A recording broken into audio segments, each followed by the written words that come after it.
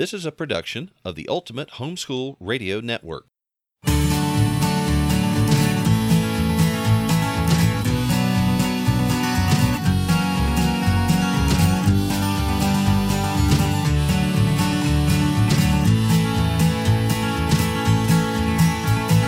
hello everybody, this is Hal. And this is Melanie. And we're wanting to welcome you to another episode of Making Biblical Family Life Practical, coming to you from an undisclosed location in central South Carolina.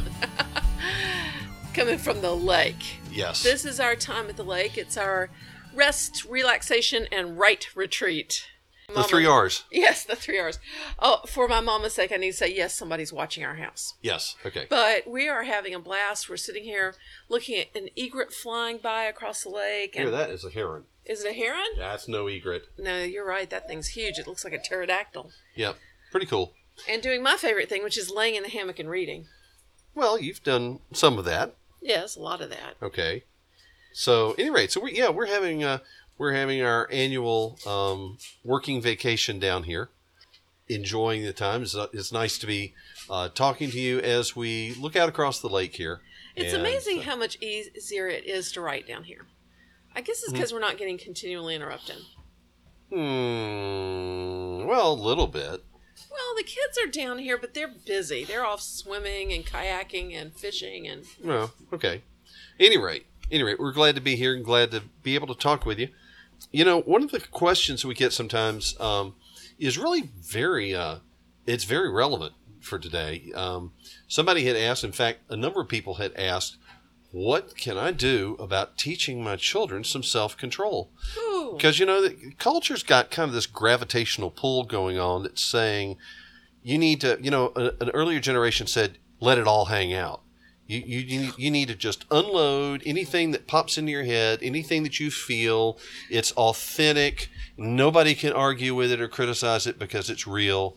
And let's see how long that works. Well, you can't keep a job like that. You can't keep a relationship like that.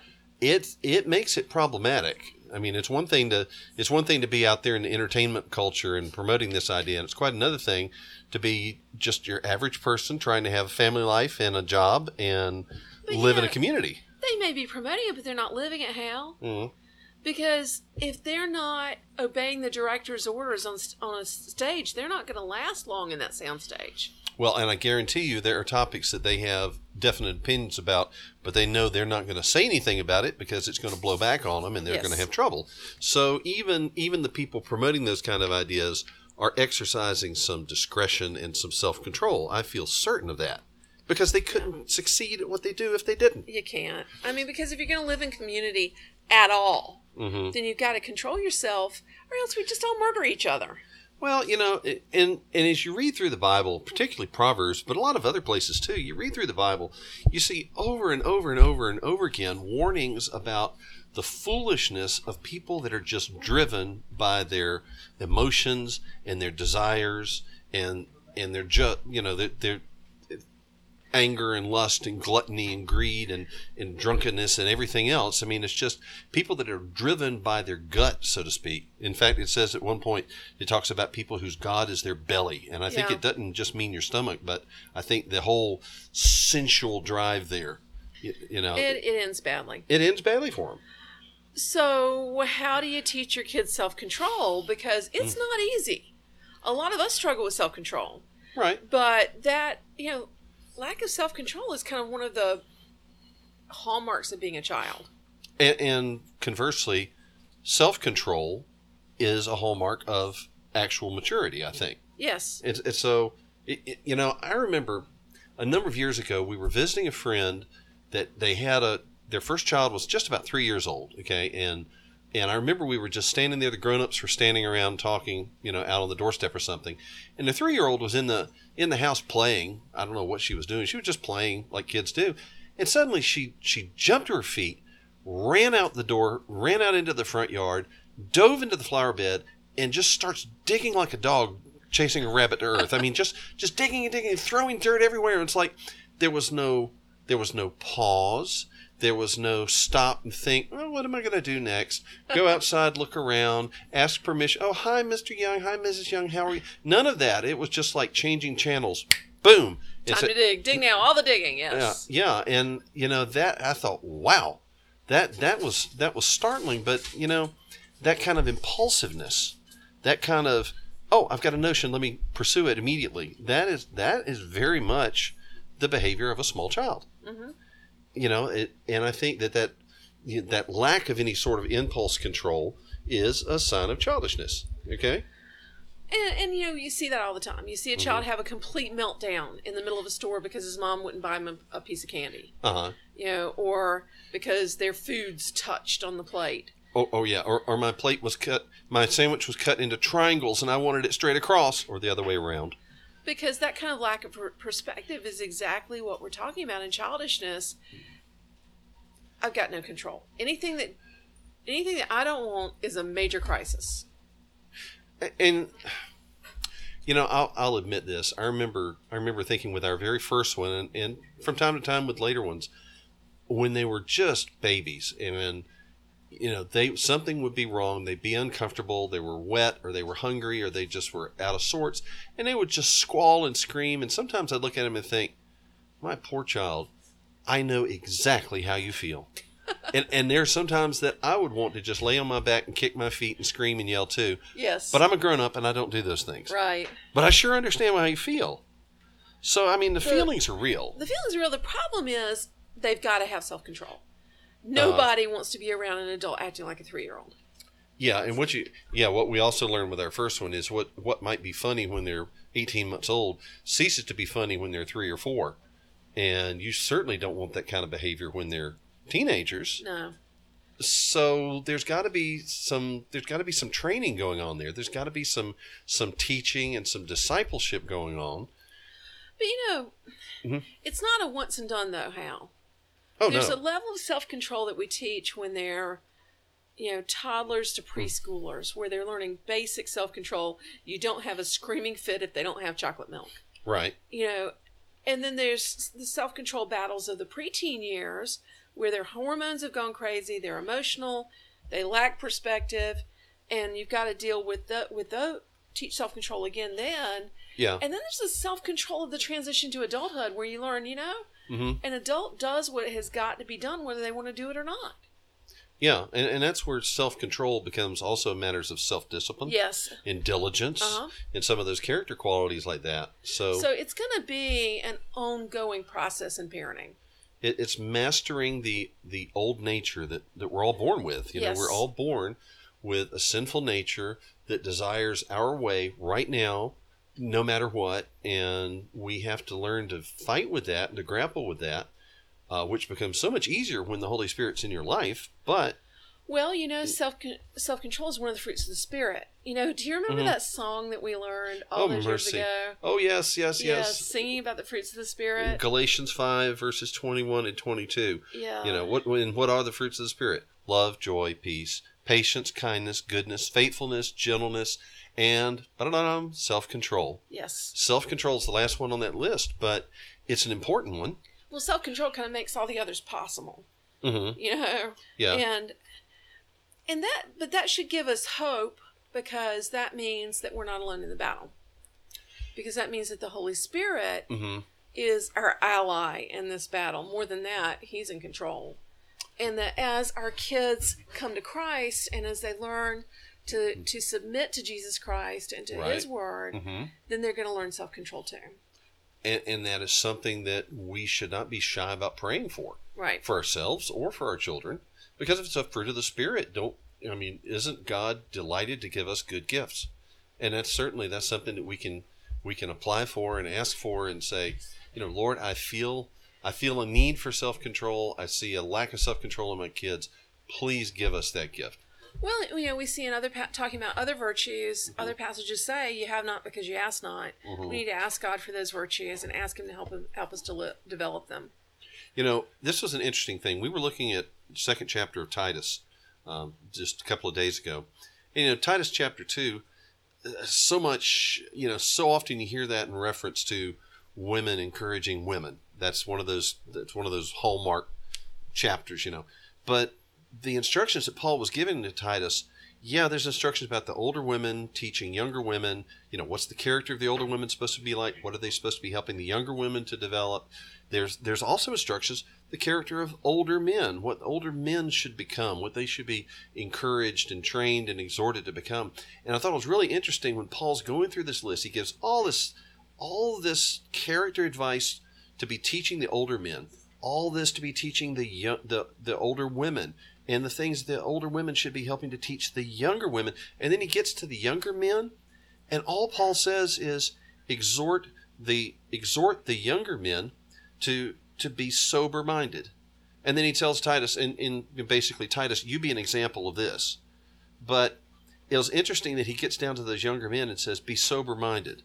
And I looked up the Greek term. The term kind of carries two meanings, one of them being to be in your right mind, not to be insane, not to be crazy or possessed or anything, but to be in possession of your facilities there, but also to be a person who's not driven by passion, not driven by panic, not driven basically out of your mind, but always to be in control, to be sober. That doesn't mean be somber. That doesn't mean be grim, but it means to be self-controlled.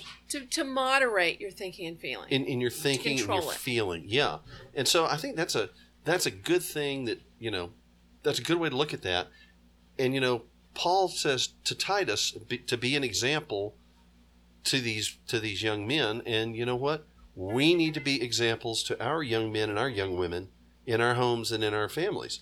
Well, I think we fail to realize sometimes that in parenting, we're discipling our children basically to ourselves.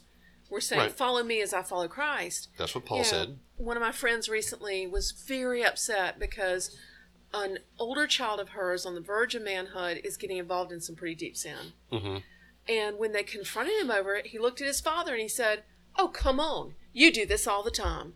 Ouch. Ouch. And yet, that kind of thing can strike home when it's true. Really? Mm-hmm. But his hypocrisy, his dad's hypocrisy, his dad's sin allowed his son to make excuse for his sin. And so if we're going to teach our kids self-control, we got to practice it ourselves. Well, Jesus said that the disciple is not above his teacher, but everyone, when he's fully trained, will be like his teacher. And that's, that's one of those, that's a sobering thought, that we want. If we want our kids to grow up a certain way, we need to model that way as much as we can. We need to become the people we want our kids to become. Because they're going to follow our example, both for good and for bad. Like Paul said in 1 Corinthians 11, mm-hmm. imitate me just as I also imitate Christ. Mm-hmm. That we should be imitating Christ so that our kids have an example to follow right in front of them, and not a bad one. Yeah. And so, okay, so we need to get some self-control and some self-discipline ourselves. Okay, what does that look like? Okay. That means I need to control my tongue. Yeah. That means I need to not be bursting out in anger, but stopping, taking mm-hmm. a few breaths before I speak. Right. Thinking about what's coming out of my mouth. Well, we quote this a lot. In 1 Corinthians chapter 13, the Apostle Paul says, when I was a child, I spoke as a child, I understood as a child, I thought as a child. But when I became a man, I put away childish things. And so, in our thinking, our understanding, our words, all of those kind of things, we need to be modeling grown-up behavior and expect our children to be maturing into that as well. So if we're wanting our children to be diligent in their work, we need to be diligent in our work. And if we want them to be circumspect in their speech, we need to be careful how we speak. Well, I remember years ago, mm-hmm. I had a friend, and her children were the most sarcastic kids I had ever been around. They were very unpleasant children. Well, our kids were picking it up, and I was getting pretty upset. I was having to constantly tell our kids, this is not okay. Mm-hmm. This is not okay. You cannot act like that. Right. Well, I had the opportunity to visit in their home, and mm-hmm. I realized why her kids were sarcastic. Yeah. Because she and her husband were sarcastic all the day long, constantly sarcastic to one another. It's like it was nonstop fencing. Yes. It was like verbal fencing all the time. And it's funny. I understand. Mm-hmm. I love teasing and I love joking and witticisms. But when we're being funny to the point that we're hurting other people, then we're doing wrong. when the claws seem to be out, Yes. when the jabs are barbed, yes. then you're actually you are offending, even if somebody is choosing to overlook it. You're being offensive, Even if they're choosing to laugh, because our homes need to be a haven. Right. Our homes need to be a place where people feel safe, where they don't feel attacked, but they feel safe, they feel appreciated. And to do that, we can't just we've got to have some filters. We can't pop out every funny, smart aleck remark we think of that might actually hurt somebody. Well, and I got to confess, that's something that I've had to always struggle with. Oh, me too. Because I see a situation and I think of a wisecrack or a smart remark, and yes. and I've had to learn. Hey, hold your tongue. This is not the place. This is not the situation. This would be totally inappropriate. You will cause trouble for yourself and for other people around you. You just have to learn to. And it may be hilariously funny, but you can't share that. There are sometimes. things more important than getting a laugh. Exactly. That's why we ask our kids if it's okay to tell stories on them, because it may be funny to us, but that doesn't mean it's going to be funny to them. Right. But so we need to get some practical suggestions on how to teach this, but how we need to take a break. Okay. This week, I think we need to make an announcement. I guess you're right, because our newest book is being released on Monday. It is coming out like right now. Our new book is called No Longer Little, Parenting Tweens with Grace and Hope. And this is a book we've wanted to get out for a long time, because when someone comes up with a question, probably 80% of the time they've got an 11-year-old child. That just seems to be a particular sweet spot's not the word, but that seems to be a sensitive area. A pothole in the road. It's a challenging time to parent, but we have a book that's going to, I think, really bless you so much. You can go to nolongerlittle.com to check it out. Right. Or you can find it at raisingrealmen.com in our shop. I think you're going to love it. Check out No Longer Little, and it'll be available everywhere starting on Monday. Okay. So let's talk a little bit about some practical suggestions, because after all, that's what we're about, making biblical family life a practical reality. So we need to be practical. Okay. Okay, so how do you start teaching some self-control? Well, I think you really start from the very beginning. I mean, potty training is a matter of self-control. Yes. I mean, learning to say yes, ma'am, yes, sir is a matter of self-control. But teaching right from wrong. Right. You have to obey your parents. The Bible says, children, obey your parents in the Lord. Well, and as you said earlier, it's not something that you're going to teach them in a 3-month period when they're 5 years old and you never have to deal with it again because you fixed it. I mean, it's something you're going to have to address and be working on as a matter of discipleship throughout their young lives. I think a big part of it is emotions, helping them to recognize that emotions are not always reality, but that they're valid and they're feeling them. And so, feelings are real, but they can be inaccurate. That's what I wanted to say. The feelings, what you feel is what you feel. Now, should you feel that? What does that tell you about the reality around you? That's something you're going to have to kind of step out of the framework a little bit and assess. Well, Jeremiah says our hearts are deceitful above all things. Right. And so sometimes even our feelings of guilt may not be valid. In 1 John chapter 3, it talks about that, about our hearts condemning us, but God is greater than our heart, which is to say, hey, your heart may condemn you, but God may not. I think God is greater than our heart is a great way to teach that to our children, to put our arms around them and say, I understand you're upset, and it stinks to be upset, but you know what? You can control that. God is greater than your heart. You can handle this. You can go on and do what's right, even if you don't want to. Okay. And so, you know what? Teaching our children to recognize their emotions, to say, okay, what are you feeling right now? To recognize they're being driven by their emotions. And then to start to control them, to say, just because you feel it, first off, it doesn't mean that it's accurate, And we see that a lot with preteens.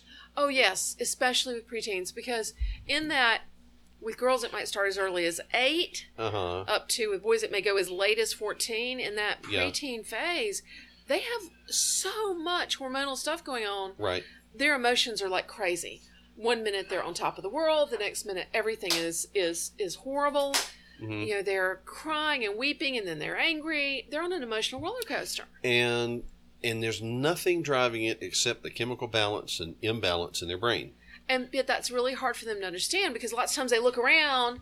Every time I've felt this way before, someone was mean to me. Oh, must be you. Yeah, I mean, the feeling, I feel angry, I feel upset, I feel threatened, then it must be so. No, it's not. I'm sorry. A lot of times it's not.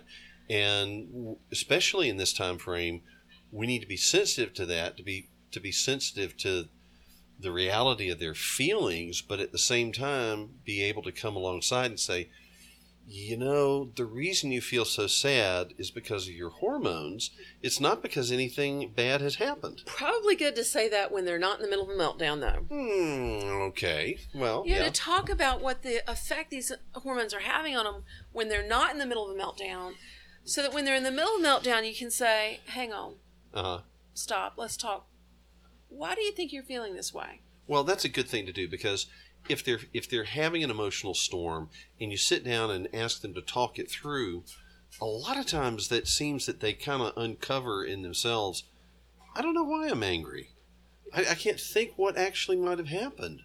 And when they start to work that through, verbally with you, it kind of takes them out of the middle of the whirlwind and said, okay, let's talk let's be reasonable and talk for a minute. But if you let yourself jump into that tornado, oh, you'll just whirl right along with it. Yeah, there's going to be a disaster. Okay. Catastrophe. Well, okay, and see, now that's a point too. When you talk about this, particularly in this time of life, that they're being driven by the stuff that's going on in their bodies and in their brains, and they don't have as much self-control as they will later. Right. That it's not really productive to make fun of them, to belittle them, to chide them too much about it. Even little guys, I hear people telling their sons, men don't cry. You can't. Yeah, men. I've seen men cry for very good reasons. Yeah, they do. And I think instead we say, okay, stop, take a couple breaths, get a hold of yourself here. See if you can control it. Right. Because there are benefits to being able to control your emotions. Right. Not being driven along by them. And to feel free as parents to just put your arm around them and comfort them. To let them cry on your shoulder. It's okay. And in fact, it builds trust.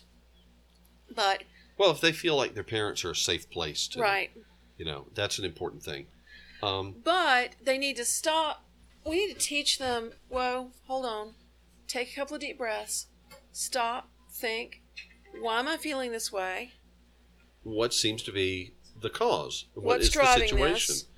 And I've had to exercise things like that. I remember being on an engineering job on an oil platform in Singapore, and so y'all were 13 time zones away, and I came into the computer room and turned on the computer, and the first thing I see is a chat window that said, "Well, Katie should be coming back from the operating room in a few minutes."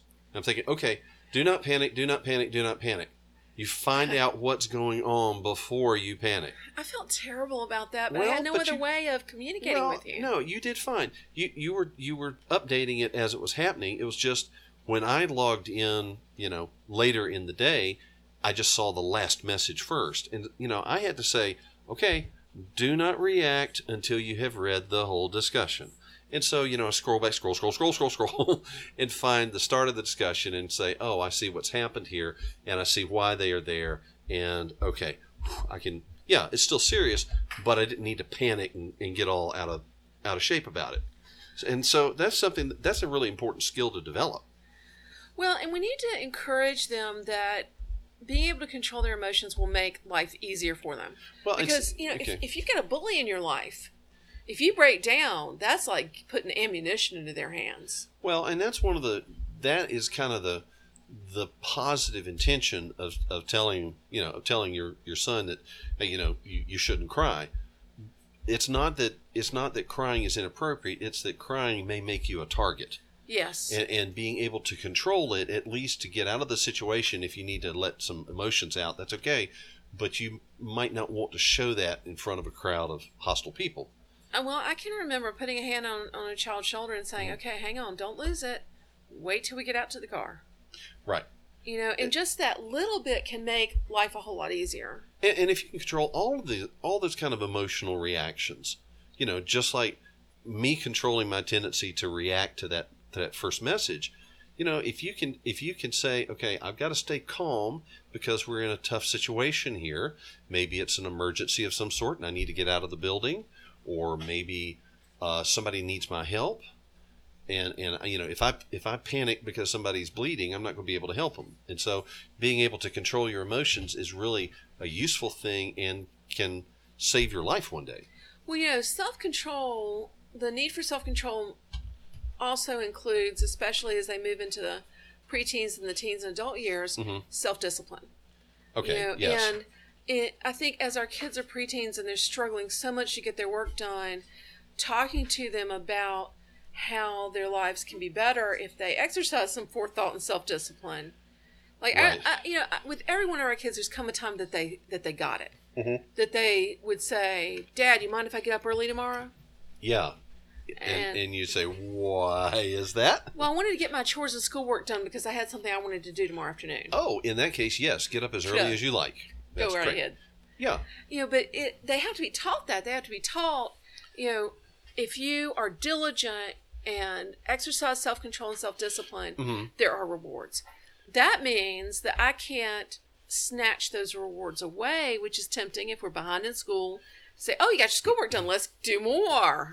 Yeah, we need to be really cautious about that because, especially if they're thinking, well, if I get today's schoolwork done early, then I'll have some free time this afternoon to work on my own projects. And that's, we need to recognize that and reward that as much as we can. And then, as they move into the teens, we need to encourage them to take on adult behavior and responsibility. That's really something, when ours have been 12 or 13, we've basically drawn a line on the sand and said, okay, from now on, you're not one of the little kids. We're going to consider you a young adult in training. You're a young adult, but you still need a lot of mentoring and discipleship, before you're ready to be independent. And so we're going to expect you to step up and be a contributor. Well, and also beyond that, the self-control portion, I know I've had to look at each of our guys when they're 15 or 16 and they're huge. Right. And they've lost their temper and they've whacked one of their brothers to say, you lose your temper and you whack somebody in a few years, you're going to jail. Okay, and that's an important part of this because in a few years they're going to be out of our homes and they're going to be in a world where people are not as quick to forgive them, not as quick to love them as their own family. And so it's important that they have some moderation and some discretion to avoid causing trouble for themselves. To teach them that, there's a noblesse oblige to being big and strong. Right. That you only use your strength and your size for good. Right. To help people. And so, you've got to teach that stuff. You got to teach those aspects of self-control and give them the perspective they don't have. Look, you have to control your temper. You're losing your temper with your little sister. But in a few years, you're going to have a wife. And you can't talk to her that way or you're going to mess up your relationship. Right. And see, that's the thing that we found that as our guys moved into their teen years, then we need to be doing a lot more focused sort of coaching and always pointing out to them, say, we are preparing you for your independent life as an adult out there in the world. And this is not a matter of I'm trying to manage my household to make it more pleasant for me as a parent, but rather to say, hey, in a few short years, people are going to look at you and it's not going to reflect on us. It's going to be every bit reflecting on you. And so I want you to succeed and I want you to make the best possible impression. And you're not going to be able to do that unless you learn to manage yourself and to carry yourself as a calm, sober-minded adult. And so teaching self-control is a matter of prayer and example and explicit teaching. Lots of it. Yes. Coaching. Well, it's discipleship. It's discipleship, and it's something that they're not going to learn overnight, and there's going to be a lot of,